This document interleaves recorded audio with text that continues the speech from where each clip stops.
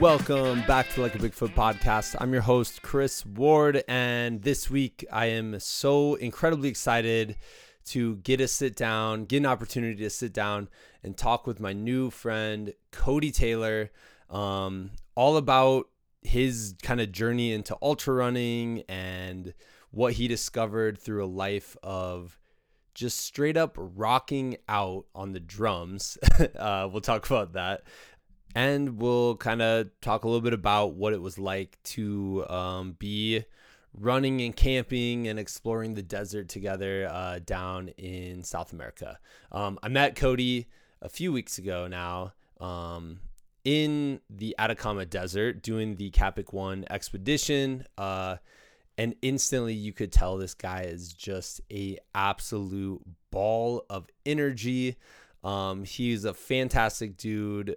Very full of stoke and enthusiasm. And yeah, I'm just really honored that, through doing this thing, I got to meet this wonderful guy. And, and we'll talk a little bit about it on here. Every single person we met down there were amazing human beings, amazing athletes, and just wonderful people to go have this weird kind of life expanding adventure, and I'm sure I'll have a bunch of them on in the future, and hopefully they're listening because I'm going to be reaching out very soon to chat with all you guys because you're all very, very inspirational to me.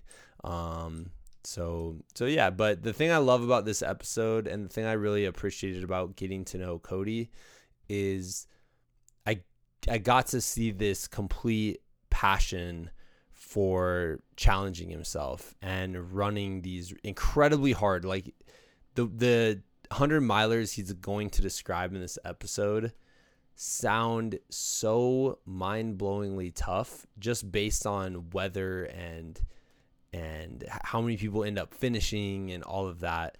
And to be able to talk to someone who just had that full-on passion for challenging himself. And then also when we get into his previous career and his passion for playing the drums and playing in rock bands and touring and all of that, I just really got to consider what it takes a person to chase their passions and to chase their dreams. And not only that, but what it takes to kind of reevaluate that and really try to fit other passions and other dreams into their life that, might change as they go about it. So, and one last thing to mention before we jump into the episode is Cody and his wife, Franny, started this wonderful company called New Normal.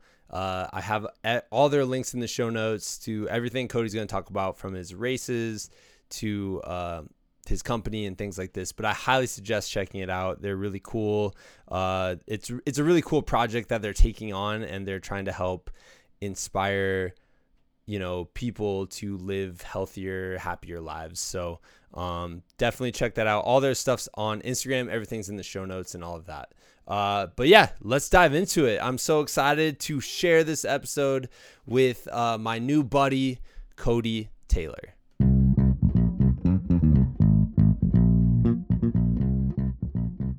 Cody and I had the opportunity to go run in the desert together and camp and do all that fun stuff, man. So I'm so excited to have you on the podcast, dude. I know you have like a fascinating story. I know you've competed in some like absolutely like grueling 100 milers, and I'm excited to dive into all of it. Yeah. Are we allowed to swear? You can swear. Yeah. I try to keep it like PG-13 just okay, as a respectable member of the community. Yeah. No, absolutely. I'm pumped, dude. You get one though. PG-13, you get one, right? Okay, Isn't that the rule? Yeah, man. So welcome to the show, dude.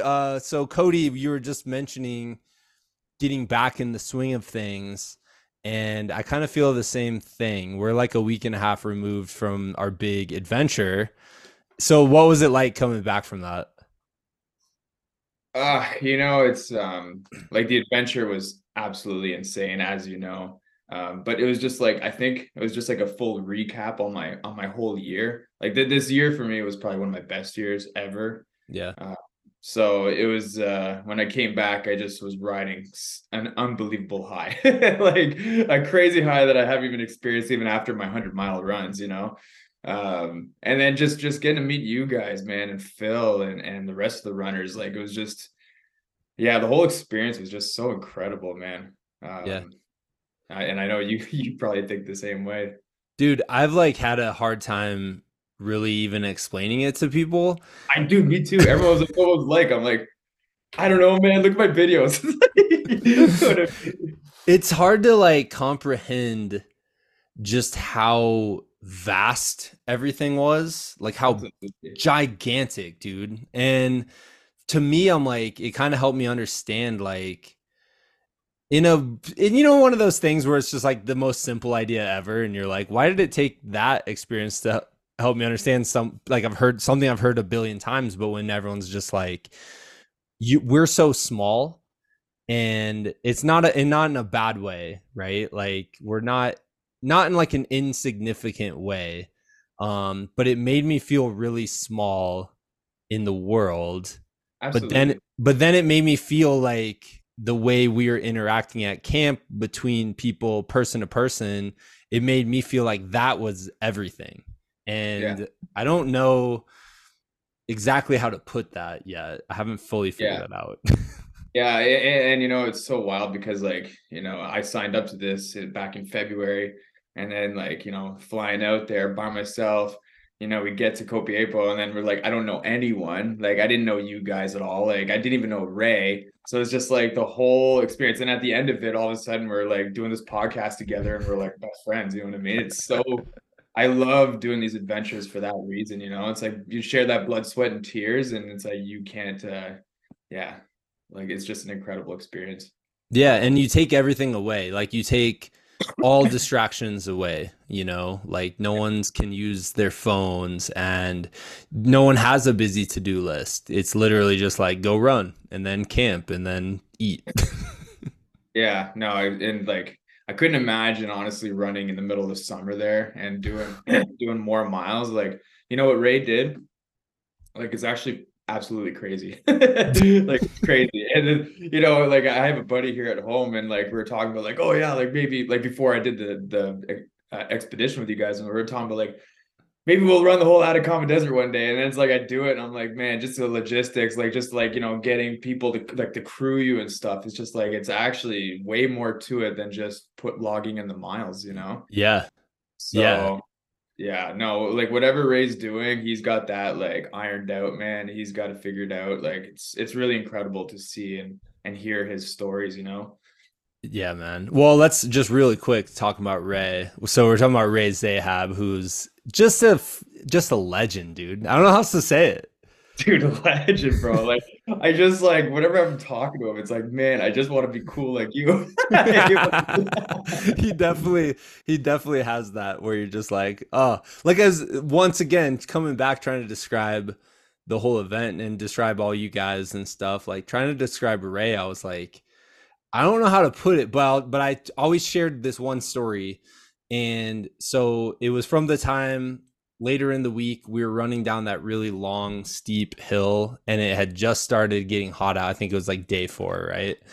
And you guys are in front of me and all of a sudden you two just took off, like as fast as you can go. We're like towards the end of this really long day and you guys take off down this hill and just trying to keep up with both of you. But then Ray just like, I don't know, like he just had this other level.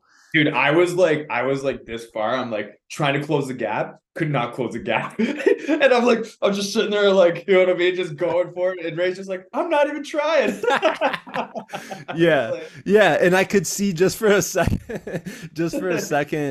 you could see the competitive spirit, but also like, I just blew me away. I'm like, this dude's in his 50s and he's an elite athlete. Like, it was absolutely. wild to see. I actually I learned so much from Ray.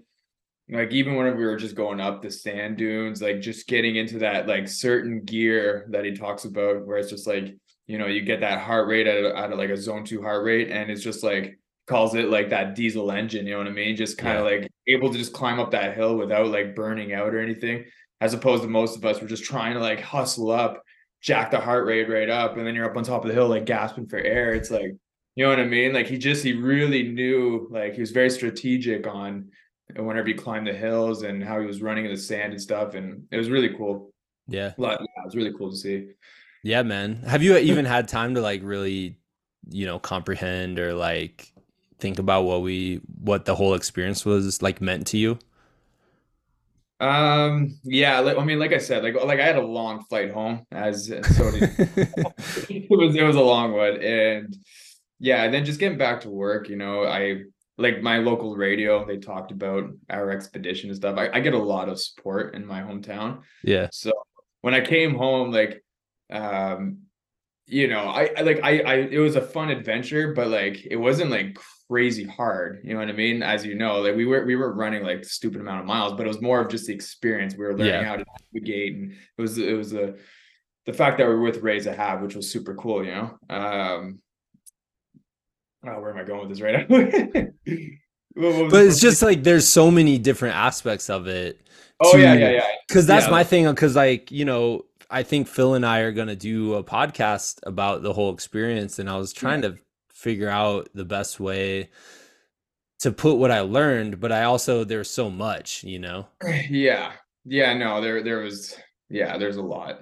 Um Yeah, I don't know, man. It was just so crazy. Like I like have people ask me all the time, like they want a report, and I'm like, I can't even give one. You know what I mean? I'm happy I took my GoPro. I'm gonna film, like I'm gonna put it all together, and I'm gonna talk about it, and that'll kind of be my report that people keep asking for. Yeah, yeah, But yeah, no, people here in my hometown just think it was absolutely nuts what I did. I just think, this is just like the beginning for me. yeah, So you know yeah, what I mean? man. Just like it was a fun adventure, but like this is not like my pinnacle, you know what I mean? Yeah, It's like this is just the start for me. So yeah, dude. Well, I want to dive into like your whole story and your background and all this. Like, I think one thing that's really unique about ultra running is you get all these people from various backgrounds and careers and all these things, and all of a sudden you're at this race with them or you're doing some sort of event with them, and you just realize like, oh, this person has lived a completely different experience than me, and yet we share so much in common. I know. Yeah, for Like, so I guess the way to like to kind of talk about your past, like you were like a straight up rock star, dude. You were a sure. drummer for I a mean, I would say a rock star, but I'm I was saying you're a rock star. trying I'm calling it right now, dude. Because you're like you were a drummer for all of these years. That was like your thing that you did, and I've watched some of the music videos and stuff that you have online, and I'm like, dang, Cody's so freaking good at that, and that's a skill I could never see myself having. you know? Yeah, I mean, dude, it was like I remember I played hockey when I was younger, and I remember when I was like 12 years old, like just before 12, I was like, every kid's goal is just to be like, I want to be in the NHL. Yeah, And I was always a kid that just dreamed really big. And then I ended up playing with two guys that were like NHL caliber players. And I remember my dad told me, he's like, yeah, that those guys could play NHL, and they were just skating circles around me. So I'm like, at 12 years old, I was like, at 12 years old, my dream's shot. You know what I mean? yeah, So I ended up started playing drums in my elementary school. I was very fortunate. My elementary school, S.J. McLeod, we had 100 kids total from kindergarten to grade 8, and our music class was like, we had a very, very good music class. We had like 3 drum kits, saxophone, trumpets, like all the instruments. We had like a full band. And I remember I was playing trumpet. I tried all the instruments, and my best friend Alex Miller, he passed away 10 years ago, but he got me into playing drums. He was an amazing drummer. He'd be playing and just grooving right out, like just dancing in his stool. And I'm yeah, like, I want to do that. So I picked up a pair of drumsticks and like sat, because we had 3 drum kits. He was in the middle. I sat next to him and I was playing with him. And like I just from there, my parents bought me a drum kit.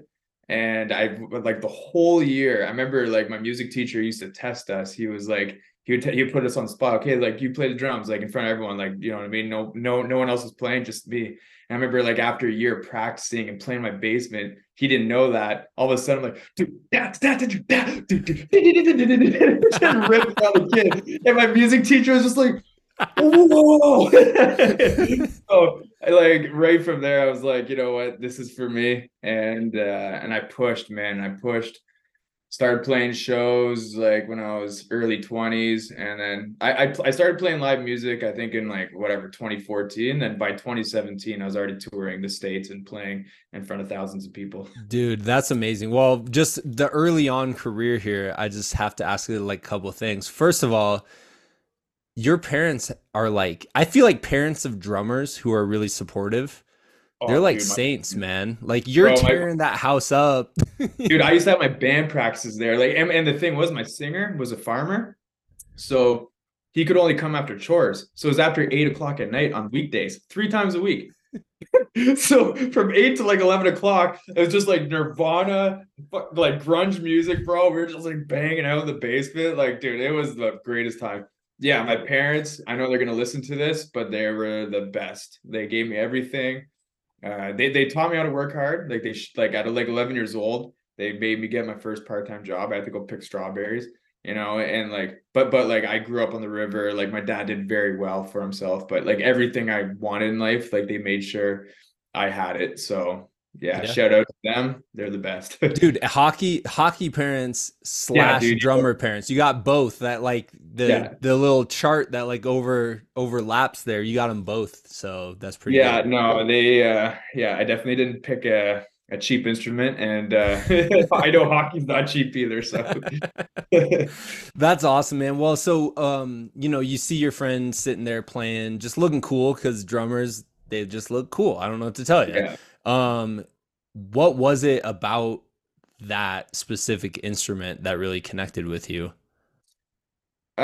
You know what? I gotta move, man. Like I Yeah. don't know, talk about that ADD or ADHD. Like whenever I was at school, I wasn't very good at school, man. Like I was not. I had a hard time. Like I passed, but like I didn't read my first book till 2020, which was David Goggins' Can't Hurt Me, which is how I got. Anyways, that's a whole the next story, but that's how I got into ultra running. Yeah. But I like, dude, I used to do book reports and like skip through the whole book, read the back of the book there, and then Yeah. like do a whole book report on like just like you know what I mean, just like the back of the book. Let me Like, ask you, as a teacher, is that a special skill? Like honestly, I think that's might be a special skill, you know? yeah, no, I mean, dude, I made it happen, but bro, like every test, like I used to like write cheat notes, and this was so funny about it. Like I do cheat notes, bring the cheat note to my test, but like I didn't need the cheat note because I already knew the answers because I read it out. You know what I mean? Wrote it Yeah. out.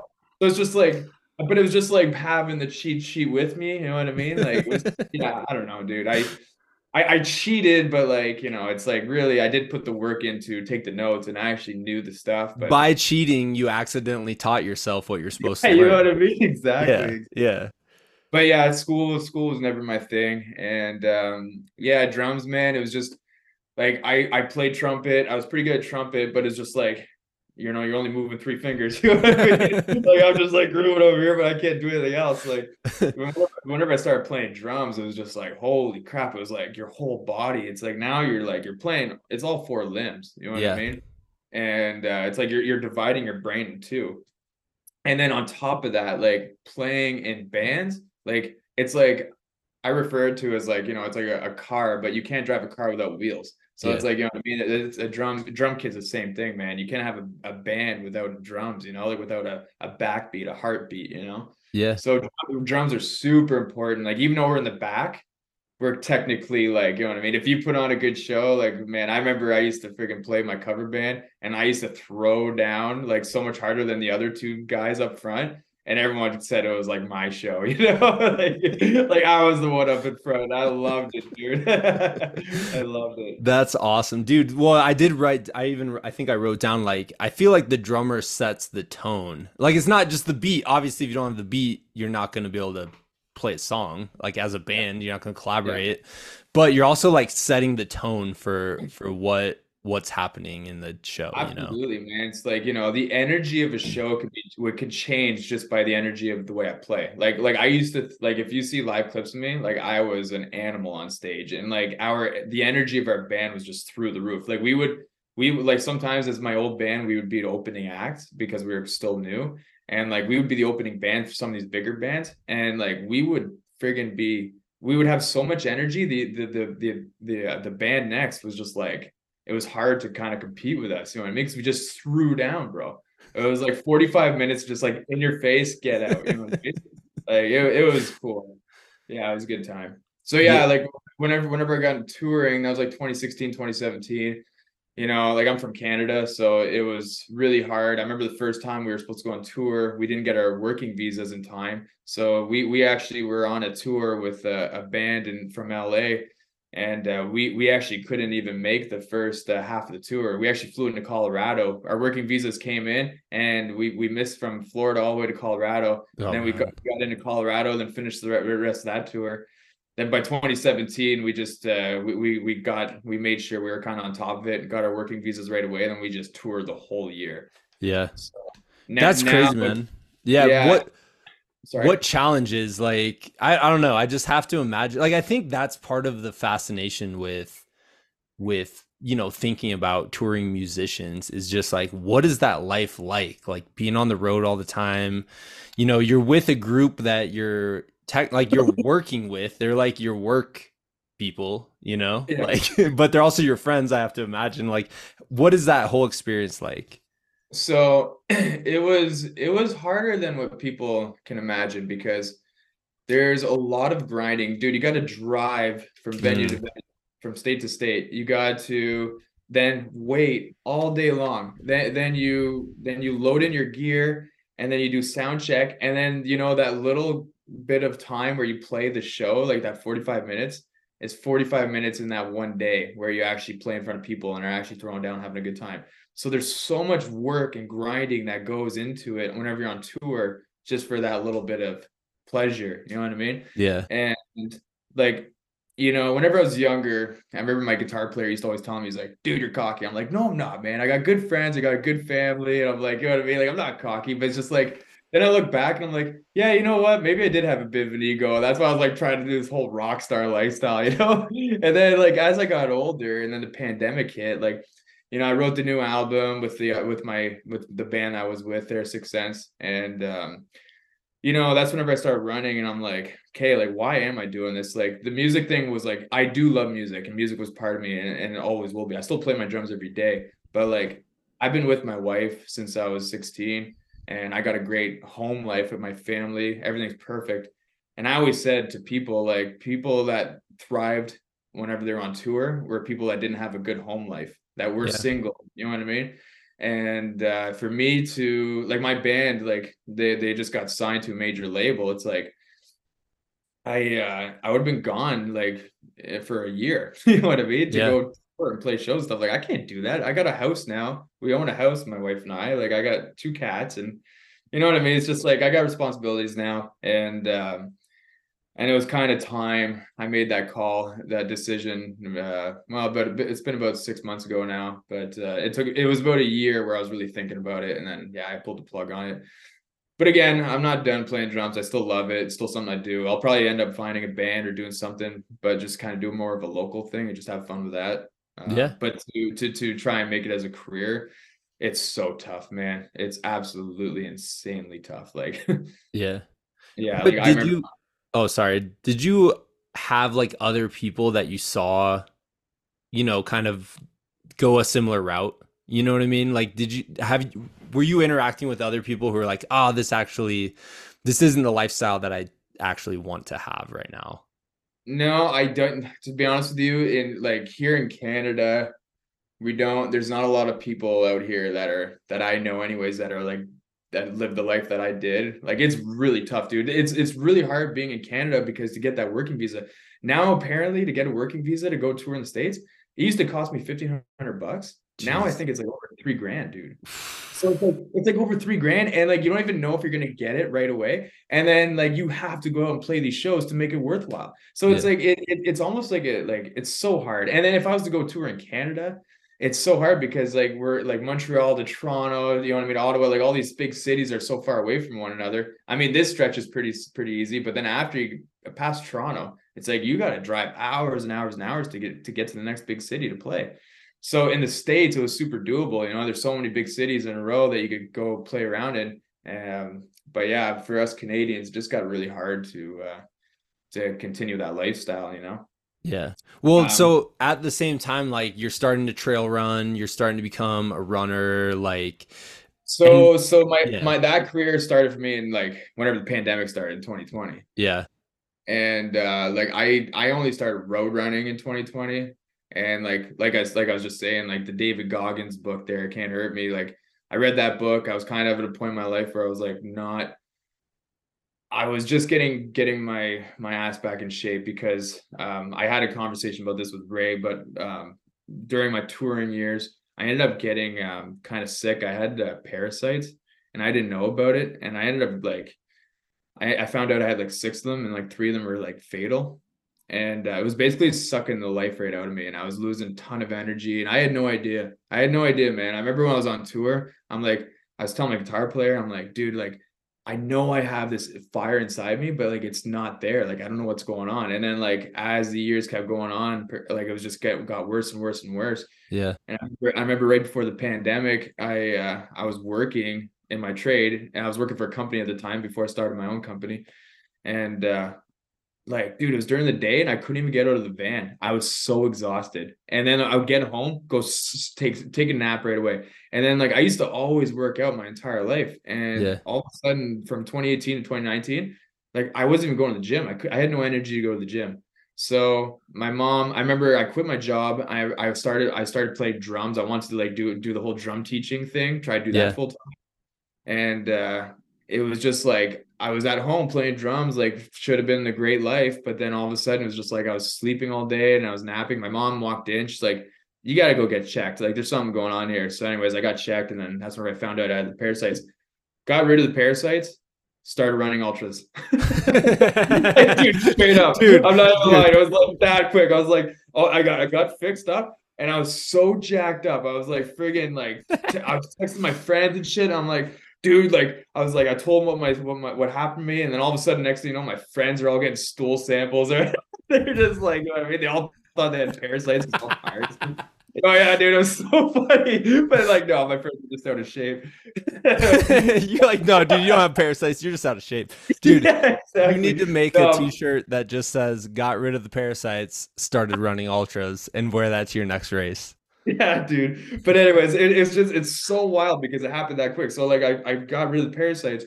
All of a sudden I had a ton of energy and I'm like, man, like I want to change my life around. So then like I picked up a book, like I started reading and I never read before in my life. Like I hated reading. And Yeah, I'm like, you know what? Got up early in the morning, was getting up at 5 a.m., started reading before going to work. And then reading that book, I started running. Well, that year I never like I think that first week I tried doing a 5K. I could barely do it. And yeah, then 2 months later, I ran 40K. Like it was like in 2 months, I went from like not even be able to run 5K to 40K. And then the year after, I just kind of built from there. And then the third year, which was last year, I ran my first 80 kilometers in Quebec Mega Trail. Quebec Mega Trail super technical, a lot of elevation gain, and like it took me like 12 hours to do. It was super super hard, but that was my first ultra.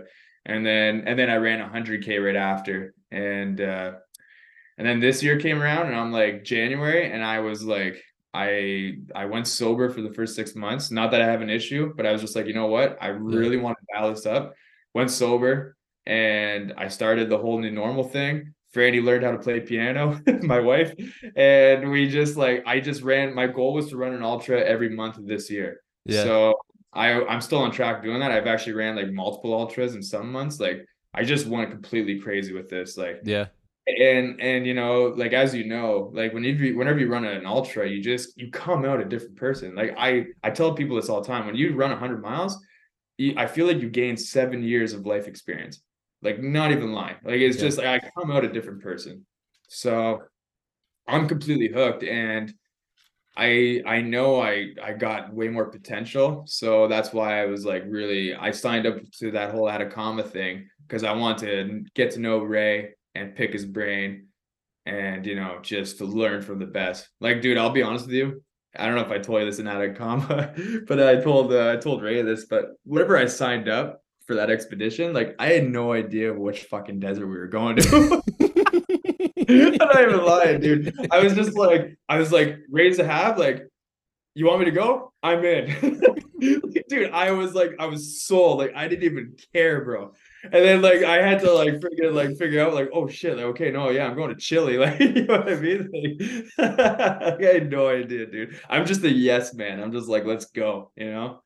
So Dude, I love that so much, man. I feel like it is the energy that you brought, which is just like, yeah, what are we doing? We got this. Let's go. Come on, you know? And then it's also the energy that Ray brings, which is just being the most enthusiastic, like supportive person you know I've what's crazy ever though? met, you know? Absolutely. And I thought I had a lot of energy until I met Ray. I'm like, holy jeez, man. Like this guy is off the charts, man. Like Dude, so it sounds like I was gonna say I was gonna make a funny pun, and now I'm saying it's gonna be a funny pun. It's not gonna be funny, but I was gonna say it sounds like you got rid of the parasites and you caught another bug, the ultra bug. Is that was the whole? I had that in my head for the last couple minutes, but I, exactly. um, dude, what was it specifically about David Goggins' book? Because I know that it was such a huge like exposure for people who had never heard of ultras, and now they're reading this book, and now they're hooked into, or they at least want to try one. You know, there was something about that book and his story and the way he says it, which includes a lot of 4-letter words and stuff like that, Yeah, you yeah. know. But there's something about the way he describes it that makes people want to test their own limits, you know? But what Yeah. was it for you? Oh man, that's a great question. Um, I don't know, man. It's just like you could just feel when you read his book that this guy was just tough and you like nothing was gonna stop him, you know? And I think it just influenced me so much that like, hey, if I push really hard and just become a big time savage, yeah, nothing's gonna hold me back. You know what I mean? So and like I started running and the better shape I got in, like it was crazy. Like when I was doing my quotes, I was running my HVAC company at that time. And the moment I started getting in shape, all of a sudden I'm doing quotes and I was selling jobs quicker. Like I was like going in and getting the job without and like I don't know if it was just because I was walking in with so much confidence and just so like, you know what I mean, just in Yeah. tune with myself, or if it was just because like now I'm more years experience in the trade. I don't know. But I just like I feel like going forward, like even my relationship with my wife, like I've been with Franny since I was 16. I'm 31 now. But it's like you ask her, and we both agree the last like 2 years has been like our relationship is like that much better. Yeah. So I don't know. Like it just he was a positive influence on my life in the beginning. Now, like, you know, obviously I'm picking other people's brains. Like I love Goggins still. He still cracks me up and he's great. But yeah, he got me started in this. So like I'll always forever be grateful for that, Yeah. you know. I think there is something to be said about the confidence builder that running can be, you know? And I think some of it has to do with it does build self-esteem because you are doing something that's hard. And even like you said, going out and trying to run a 5K at the beginning was really hard. And then you Yeah. push yourself through it. And by pushing yourself through, you're like, oh, I realize I can actually just push through discomfort. And that to me, that builds self-esteem, you know? And I heard this quote one time and it stuck with me, but it was basically like the idea like the only way you build self-esteem is by doing esteemable acts. And there's many ways you can do esteemable acts, but for whatever reason, running, since it is such kind of like this, I don't know, it's a way of like, I don't know, the way running is the fact that it seems so simple and yet it's so hard to do. And you get to decide how hard it is. Like you can go easy, you can push really hard. Like you get to do that. And so in your brain, you're like, I know I pushed hard in this workout. Like I know I did, and I got through it. and that gives you some esteem. You know what I mean? I don't know how else Yeah, to put it. absolutely. Absolutely. You know, another thing is too, like, because like as you see, I like do a lot of posting and stuff like that. Like I've always been kind of marketing myself, whether it was doing the band thing Yeah. or now this new normal thing. Like for those of you that don't know, Oh my yeah, wife, tell us about that real quick. yeah. So beginning of this year, like I bought a t-shirt from the Fuel Hunt. I don't know if you heard of that brand, that company. Mm-mm. So anyways, the shirt, it said all hard work, no handouts. And every time I put that shirt on, I was like, I got to get after it. You know what I mean? I felt like it was just like it was like an accountability t-shirt. So like my whole goal whenever I first started this whole new normal thing was like I want to create a t-shirt that like people put the shirt on and it's like they want to get out and get after it. Yeah. Yeah, So because in the you can't wear that shirt and just sit on the couch and eat donuts in it. Exactly. And literally people like now this whole t-shirt companies like in our communities kind of take it off and like everyone that wears it, they're wearing it to go to the gym or do something productive. It doesn't have to be like getting out, getting after it. You could read a book all day long if that's what Yeah. gets you in bed. Do you know what I mean? That's what we're trying to push. Do what you love to do. But yeah, so I like the whole like idea of new normal was just like it was supposed to be in the beginning a t-shirt like that was supposed to keep you accountable. And I remember my brother-in-law, he's like kind of a mentor of mine, Franny's brother. He's just like looked at me, he's like, Cody, he's like, it's a great idea, but like, do you want to be selling t-shirts for the rest of your life? I'm like, yeah, touche. So we like right away, Franny and I, we still selling the t-shirts, we're still selling the gear, but we kind of like we're treating it more as like a community now. And Franny is a nutrition coach, and I got my personal training certificate. I'm trying to get in the fitness world myself. So we're trying to build up this community together, and hopefully one day to work together, Franny and I, and yeah, help people find their new normal. It's kind of Yeah. what the whole thing, the concept's all about. But yeah, like it's already happening. Like the city's been hiring us to do some youth workshops. Like people are recognizing the stuff that we're doing. And you know, like when I came back from Atacama, it's like, you know, this is just another chapter of this year that I did. Like I did a lot of crazy things this year, but like, you know, people are just like like blown away by the things that I've done this year, you know. But like I told you, it's just like this is just the beginning. Like I'm so ready to push, you know, like I Yeah. like the thing was with the band, like I invested so much time and energy with the band that was like not my family. You know what I mean? It's like I was investing in something that I wasn't sure was going to take off. Now I'm investing in something that it's for my wife and I, and like we are in control of this, and I know like where this can go, and that's why I'm going all in with whatever I'm gonna do. So Yeah. Yeah. it's a very exciting time of my life right now. Like we're both just there's so much energy in our little small home that we have here in Cornwall, Ontario. And yeah, it's so exciting, man. Yeah, Just crazy. man. Well, I would say too, like, you're not just selling a t-shirt, you're selling like an idea, and that's Yeah. powerful. You know what I mean? Like the idea itself is where the power comes from.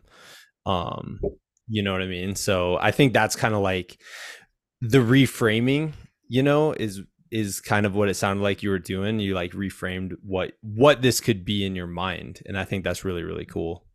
Yeah, absolutely. I just, you know, life's short, man. And like I want to have something in life always that's like gets me out of bed. Like I'm thrilled. You know what I mean? I want to be excited every day. I want to have a dream. Like I think if you have a dream always, that's whenever you're gonna live a very, you know what I mean, a young experience, like yeah, you know what I mean? Yeah, no, that makes sense to me because, like eventually, like you and I, we're pretty young. We're super young still, right? Yeah, I'm trying to speak to you because I know you're younger than me. yeah, We're cool.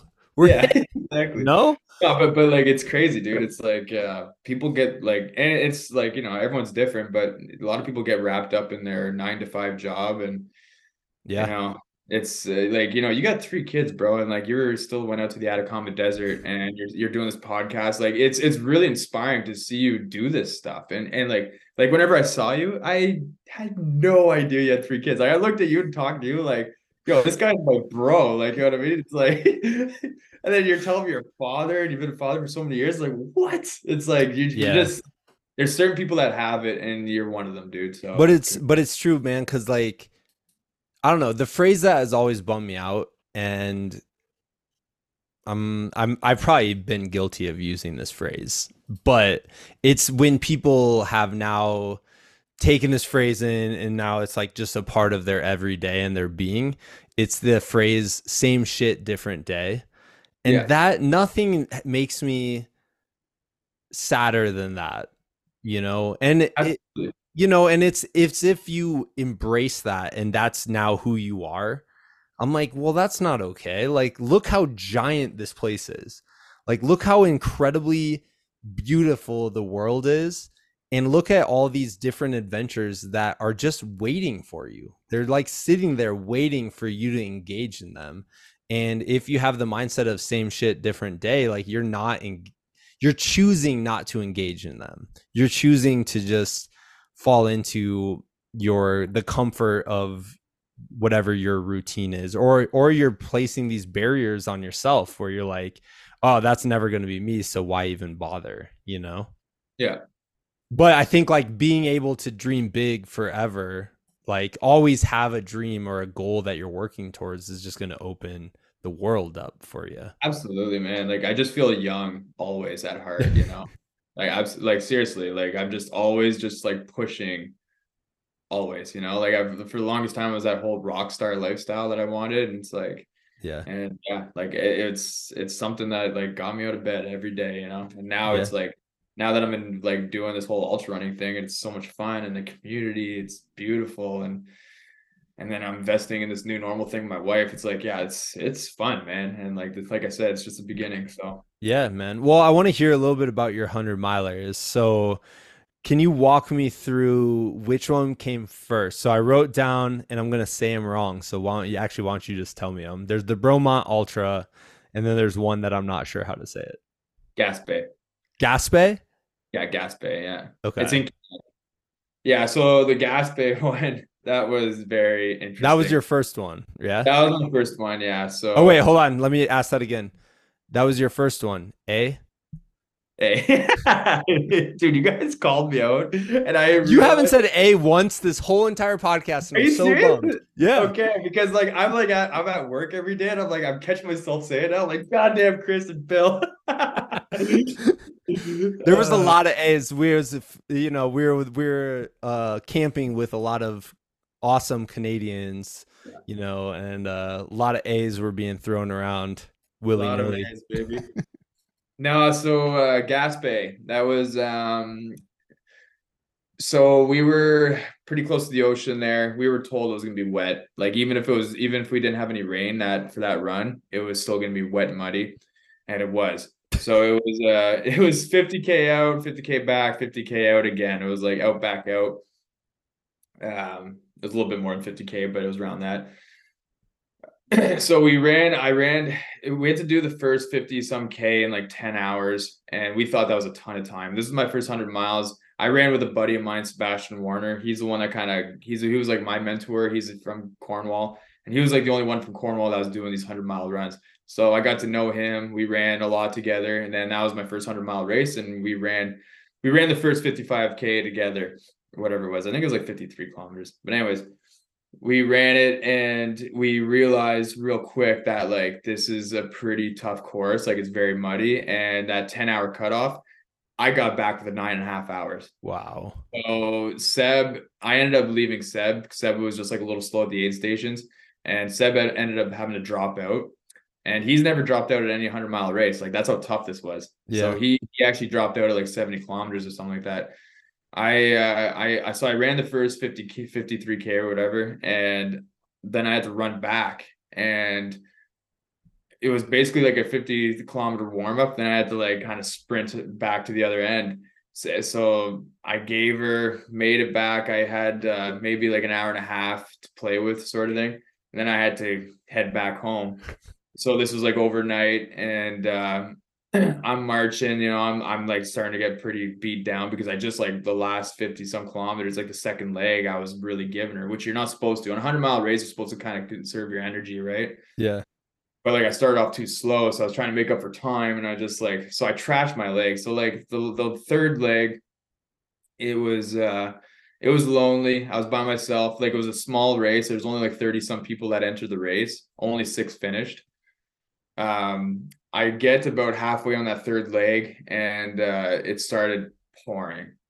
And this was my first 100-mile race. I was not prepared. Like my rain jacket was a crappy old rain jacket that just like leaked right through. I was wearing shorts, and it was a disaster. So we had it was the reason why this race was so tough was that it was a 30-hour cutoff for the 100 miles. And for this race in particular, it was like that was a pretty tough cutoff, which is the reason why not a lot of people finish this race. Yeah. So I get to I'm about let's just say 130 kilometers in, and I started kind of dropping into hypothermia. Like my lips were purple, I was white as a ghost, and I'm like, and I was the last one on the course. Like basically, if I was to stop, probably would have died out in that course. It was They, pretty. yeah, yeah. There was no one there. So I'm marching along. I'm like, it was so like I couldn't help but laugh. I'm like, like I put myself in this situation. Like I'm an idiot. Like I'm like whatever. But like the whole time, like my lips and everything are just chattering. So I get to the last aid station. There's 10 kilometers left, and I'm like the whole time like saying to myself, I'm like, they better have soup. They better have soup. You know what I mean?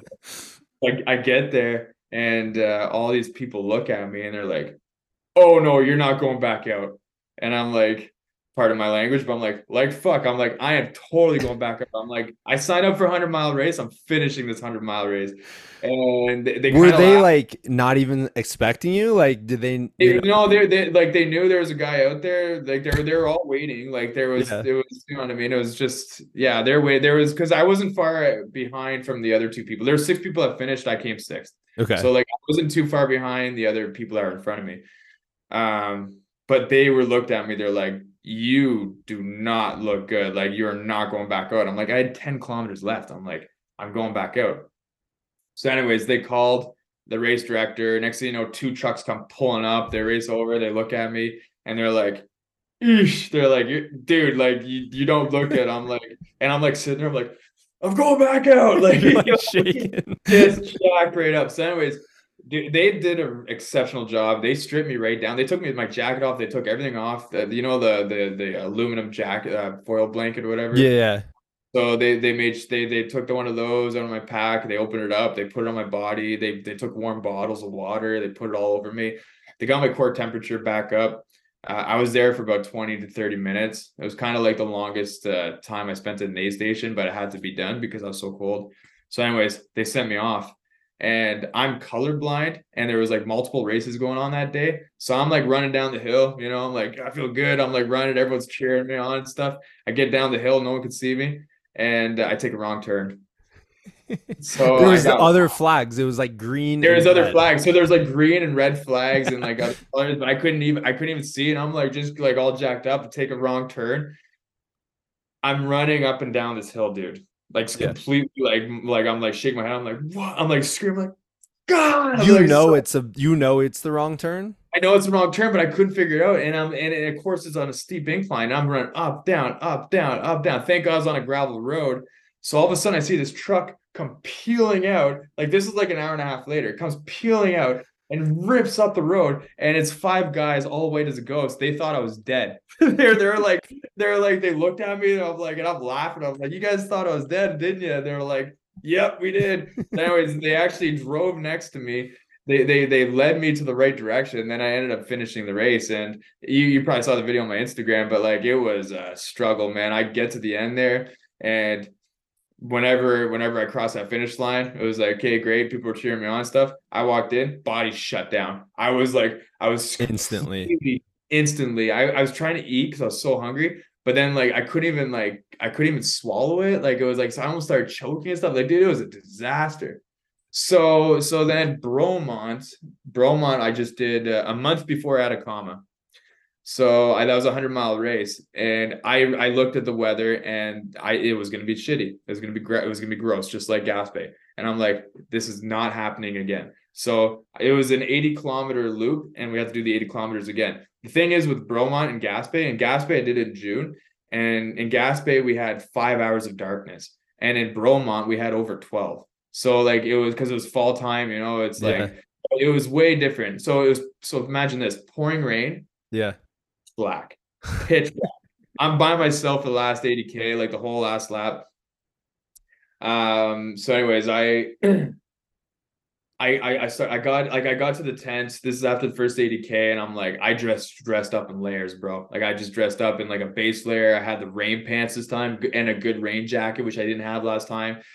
And I had a good aid station, like about 30-40 kilometers again on that lap. So then I had dry clothes there as well because I was prepared. I was super prepared for this race.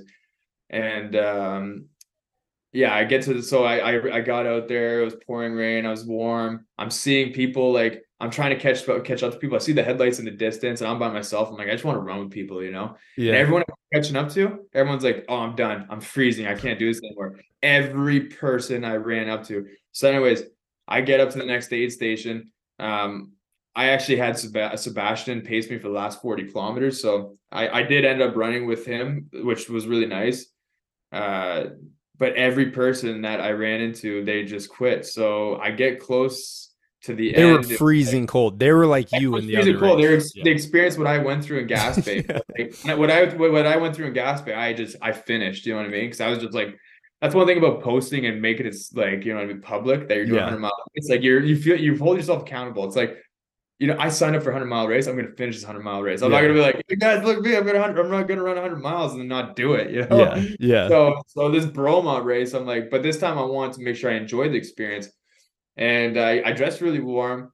And yeah, 116 people entered the race, and only what was it, 21 finished. Jeez, that's Yeah, insane, dude. and I came 16th. So that was my second 100-mile race, and I was pretty proud of it. But I learned a lot of things again. So it was my first race in Gas Bay. This is the one thing I did learn. And for any ultra runner like that's getting into it, take notes.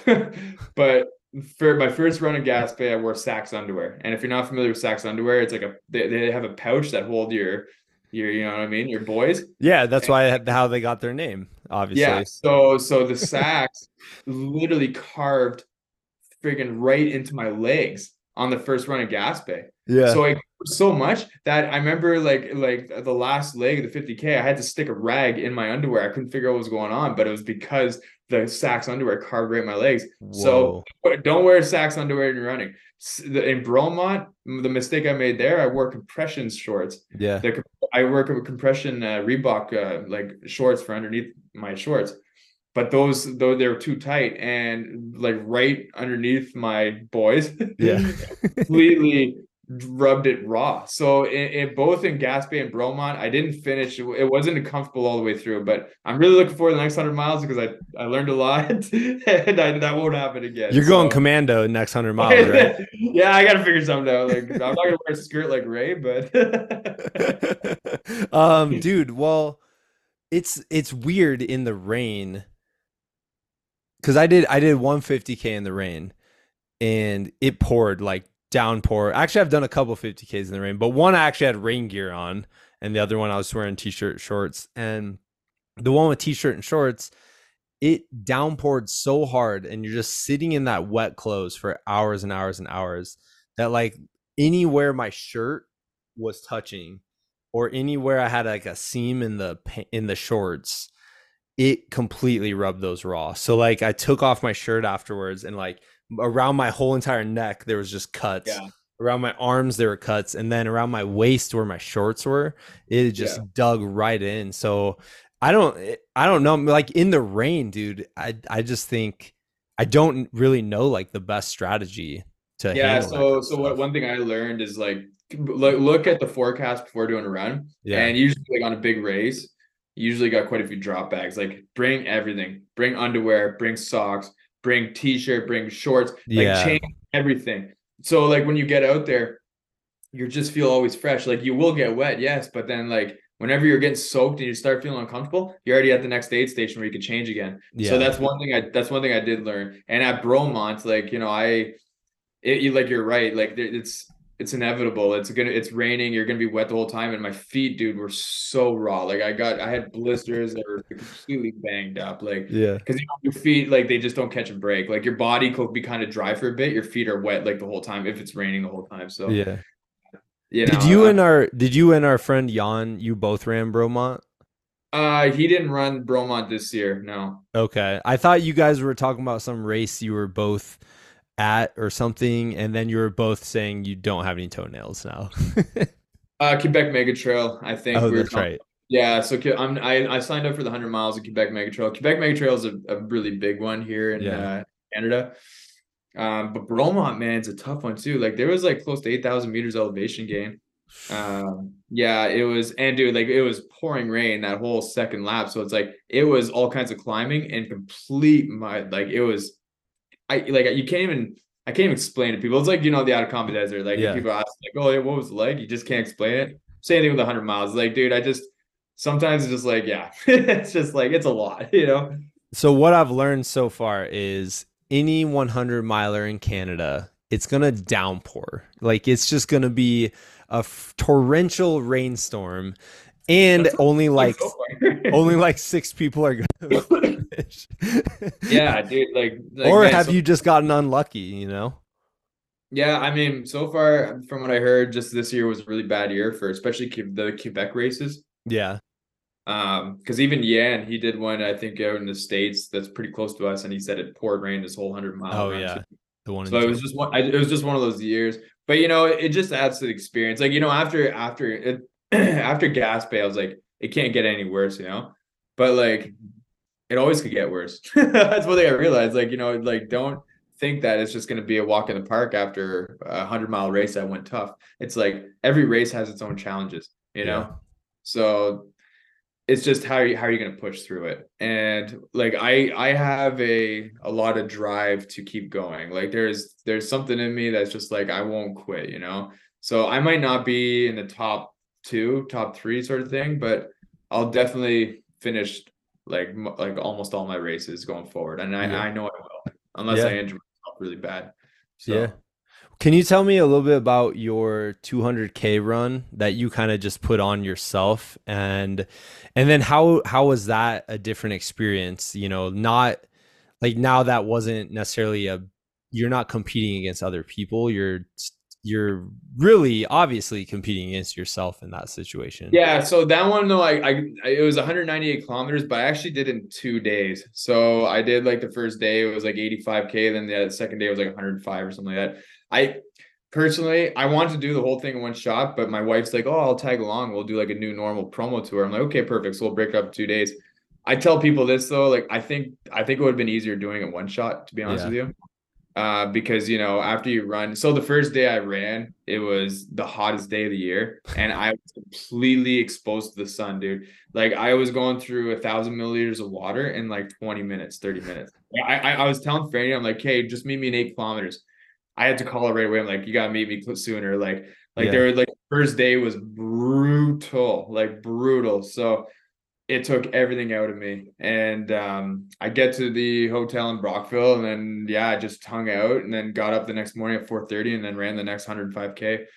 Uh, but yeah, that was just kind of like I don't know, like after when was that? That was in, like I said, I just wanted to do an ultra. I wanted to do something big every month. So Yeah. it was the middle of summer, and I'm like, you know what? Like I still like it was after Gaspé, it was a few months after Gaspé, so I'm like, I feel good. I'm completely ready to rock now.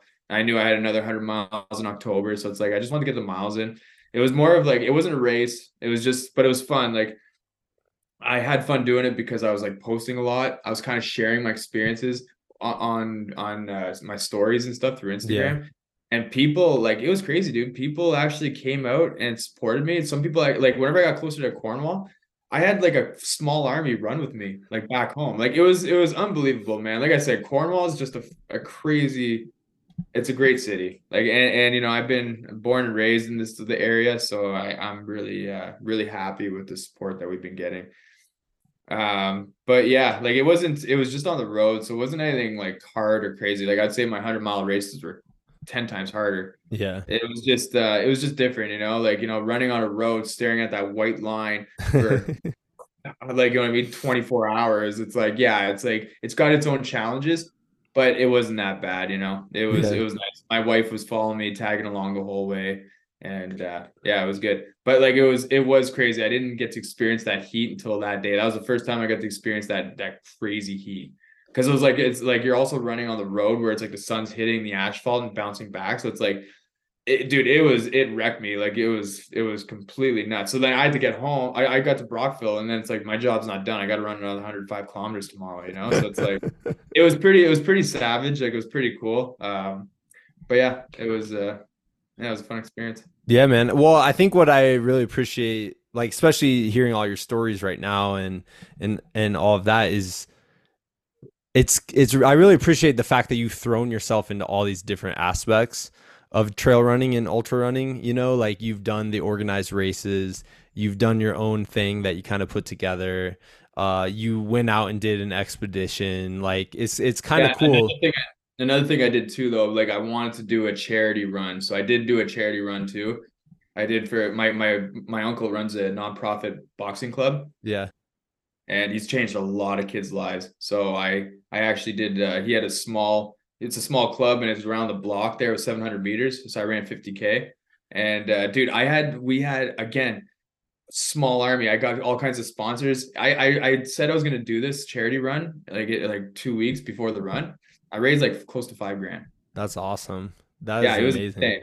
And then like I had the kids like run their first half marathons. I had one kid run the whole 50K with me. He never ran 50K ever. Yeah. I had a guy run 42 kilometers his first marathon. So like we had all these people run PRs. So yeah, like I did try to touch like everything. Like I tried doing the races, the organized races. I did my own Yeah. ultra. I did do the charity run. Like yeah, it's like I said, the community of running, like everyone's just so special and unique, and yeah, it's as you know, like it's so much fun. Well, it's awesome, dude. And I love the fact that you're like sending the ripples out there, you know, like you don't know who you can affect through doing these things. You know, someone might hear your story, they might see you just out running and they might be like, that looks like something I want to try to do now and somehow like improve my life and improve the way I'm, you know, going about my day. And it's Yeah. awesome, dude. I think that's something that is awesome, and you've talked about your community a lot, um and the support and all of that, and I just want to hear like a little bit more just about that. um do you think it's like pride, like the community is so proud that they have someone going out and trying these things? Yeah, I don't know. Whenever I think what the reason why I appreciate my city so much is because I got to experience like touring and traveling so much. Yeah. And whenever I was on the road, I remember I was in LA and I was in this beautiful city and I was like just traveling around doing my touring thing. And I'm like, man, you know what? I miss home. Yeah. Like I Yeah. just miss the people at home. I miss like the vibe. Like we're very central. Like I live right on the border of the states. So I go to the Adirondacks, train there a lot. Like that's where the mountains are. Montreal's an hour away, Ottawa's an hour away, Toronto's 4 hours away. It's like so we're very central to everything. And we're not a very big city.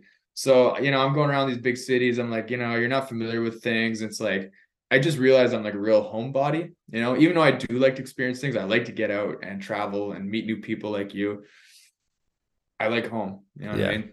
Yeah. And I think it's just because my family's so great and my wife's here. So it's like I have a lot of pride in this city, and like now this is like I chose to be here, so I'm gonna make sure that we're going to just appreciate the community. You know what I Yeah. mean? Well, and I feel like the city has a lot of pride in you also, you know, in It's what it's you're it's doing. happening now. It's really happening. Like they've after my Bromont run, they talked about it on the radio. After the Atacama, they talked about it on the radio. It's like so, and people are sharing it. Like now, people are starting to hire Fran and I more for like this whole health and nutrition thing, and we're becoming those people, which is really cool. We just want to give back and help people out, and make sure that they could live their lives to their fullest, just like how we are. So Yeah, there's a lot of like, it's just funny. It's interesting the people that hear the stories about the chafe and the hard, like the hard hypothermia and, you know, and the whole, and the heat coming off the road and stuff. And somehow that connects to people. And they're like, that sounds like something that I would be into, you know? And I I was think part of it though is like, they're like, we know Cody, like he's lives in our city and he's been yeah. able to do these things. Like I don't know, I think that's kind of like a powerful thing. Well, I was gonna say too, I don't know if I said this earlier on, but I found like when I was promoting my band and doing this whole touring thing and posting about that, people thought it was cool, but no one could relate to that. Yeah. Now I'm starting to talk about running, and something that people know that they've done it before, and it's hard. You know what I mean? So Yeah. now it's like people can relate to this. I found the communities coming and like supporting and talking to me more about this whole running journey that I'm in right now more often. You know what I mean? Because Yeah. like the whole like band thing, doing the drums, playing in front of thousands of people, it's like they just think I'm out there playing, but they don't really see the hard work that was put in. Like, dude, when I was in my early 20s, do you know how many parties I said no to? You know how many freaking times I said no to my friends because I had to go rehearse, Yeah. go practice? You know what I mean? Like I used to sleep on couches every weekend during the week just to be up to be with my band in Montreal an hour away. Like I worked, I grinded so much to live that touring lifestyle. Like it wasn't just going out there and playing. It's like we worked our asses off for Yeah. that. But no one So sees that part, you know? no one sees that part. They just see me play in front of people. So it's like, and that's cool, and that's playing, you know what I mean? But no, there's a lot of hard work in that. So this whole running journey, it's like I'm sharing my experience, and like, you know, like it's hard work, dude. Running 100 miles is not easy. Like if it was Yeah. easy, I would do it. So Yeah. Yeah. No, that's amazing, man. And then the last part, I just wanted to hear you kind of expand.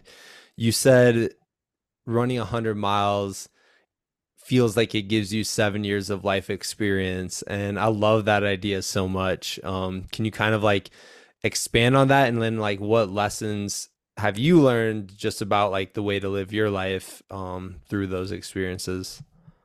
oh man, that's a that's a tough question.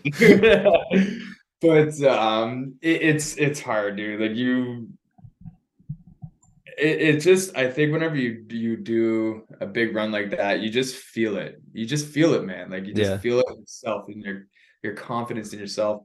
When you walk into a room, you feel like a different person. I don't even know how to explain it, man. It's one of those things you just have to do.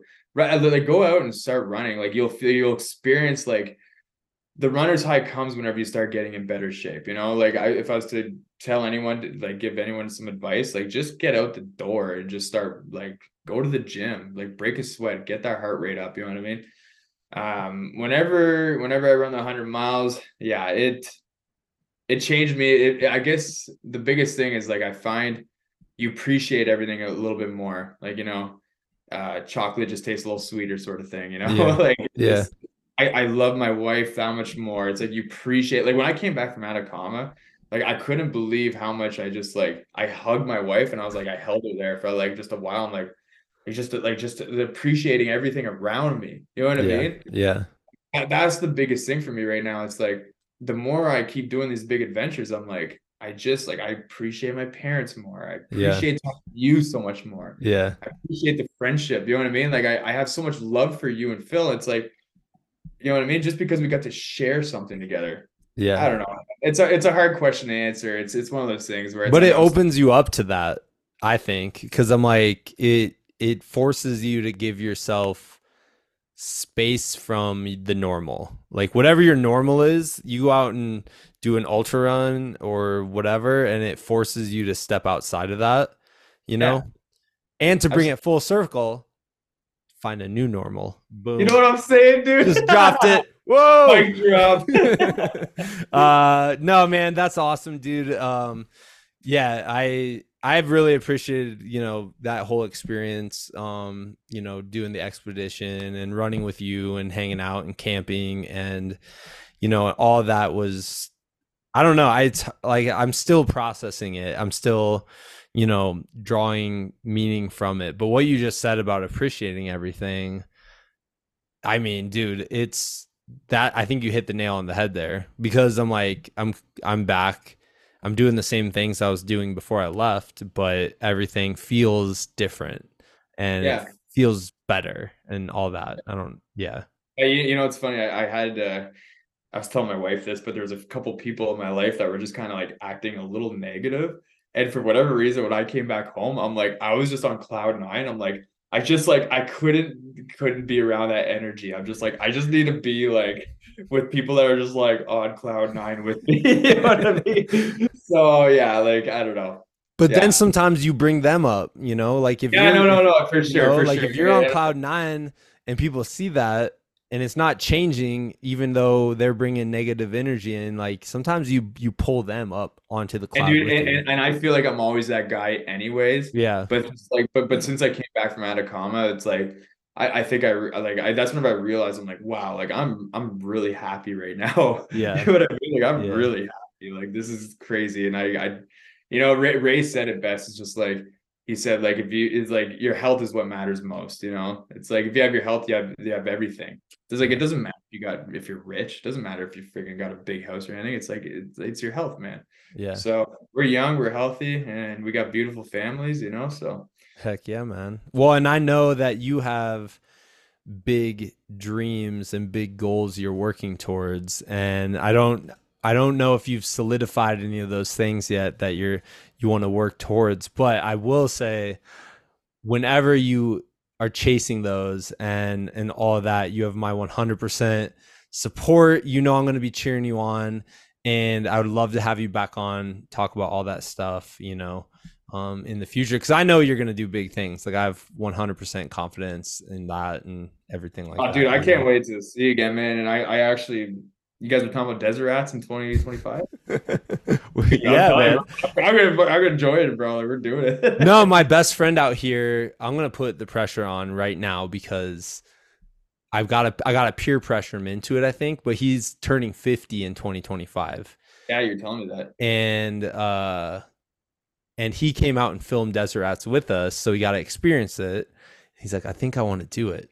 And I'm like, okay. And he's like, when I turn 50, I think that's how I'm going to celebrate turning 50. I'm like, done. You're signed up, then I'm signed up. It's all the balls are going to be rolling, you know? You let me know whenever registration's open. You let me know when you're signed up to that. Like I'm 100% in. All But right. yeah, dude, I definitely like I need to see you again. Like Yeah. we're gonna. I already told my wife you're gonna meet Chris. You're gonna love him. Oh Yeah, yeah, dude. man. Dude, I'll have to come up to Canada, get some Canada races in, you know what I mean? Absolutely, Just man. eating ketchup, potato chips, saying A. Once Bro. more, dude. You didn't say A at all this whole time. Try And to keep my shit there. in the desert, maybe you were feeling like homesick, when you were in South I don't America. know. Yeah, I don't know. I find whenever I get really excited, I talk like a skater boy or something. I don't know. Ray called it out all the time. He's like, "Oh my God, Cody's just really excited right now." Dude, where can people kind of like follow along your journey? I know you have you have a Instagram, you have the new normal. Like, can you tell everyone where to follow that? And I'll put it in the show notes too.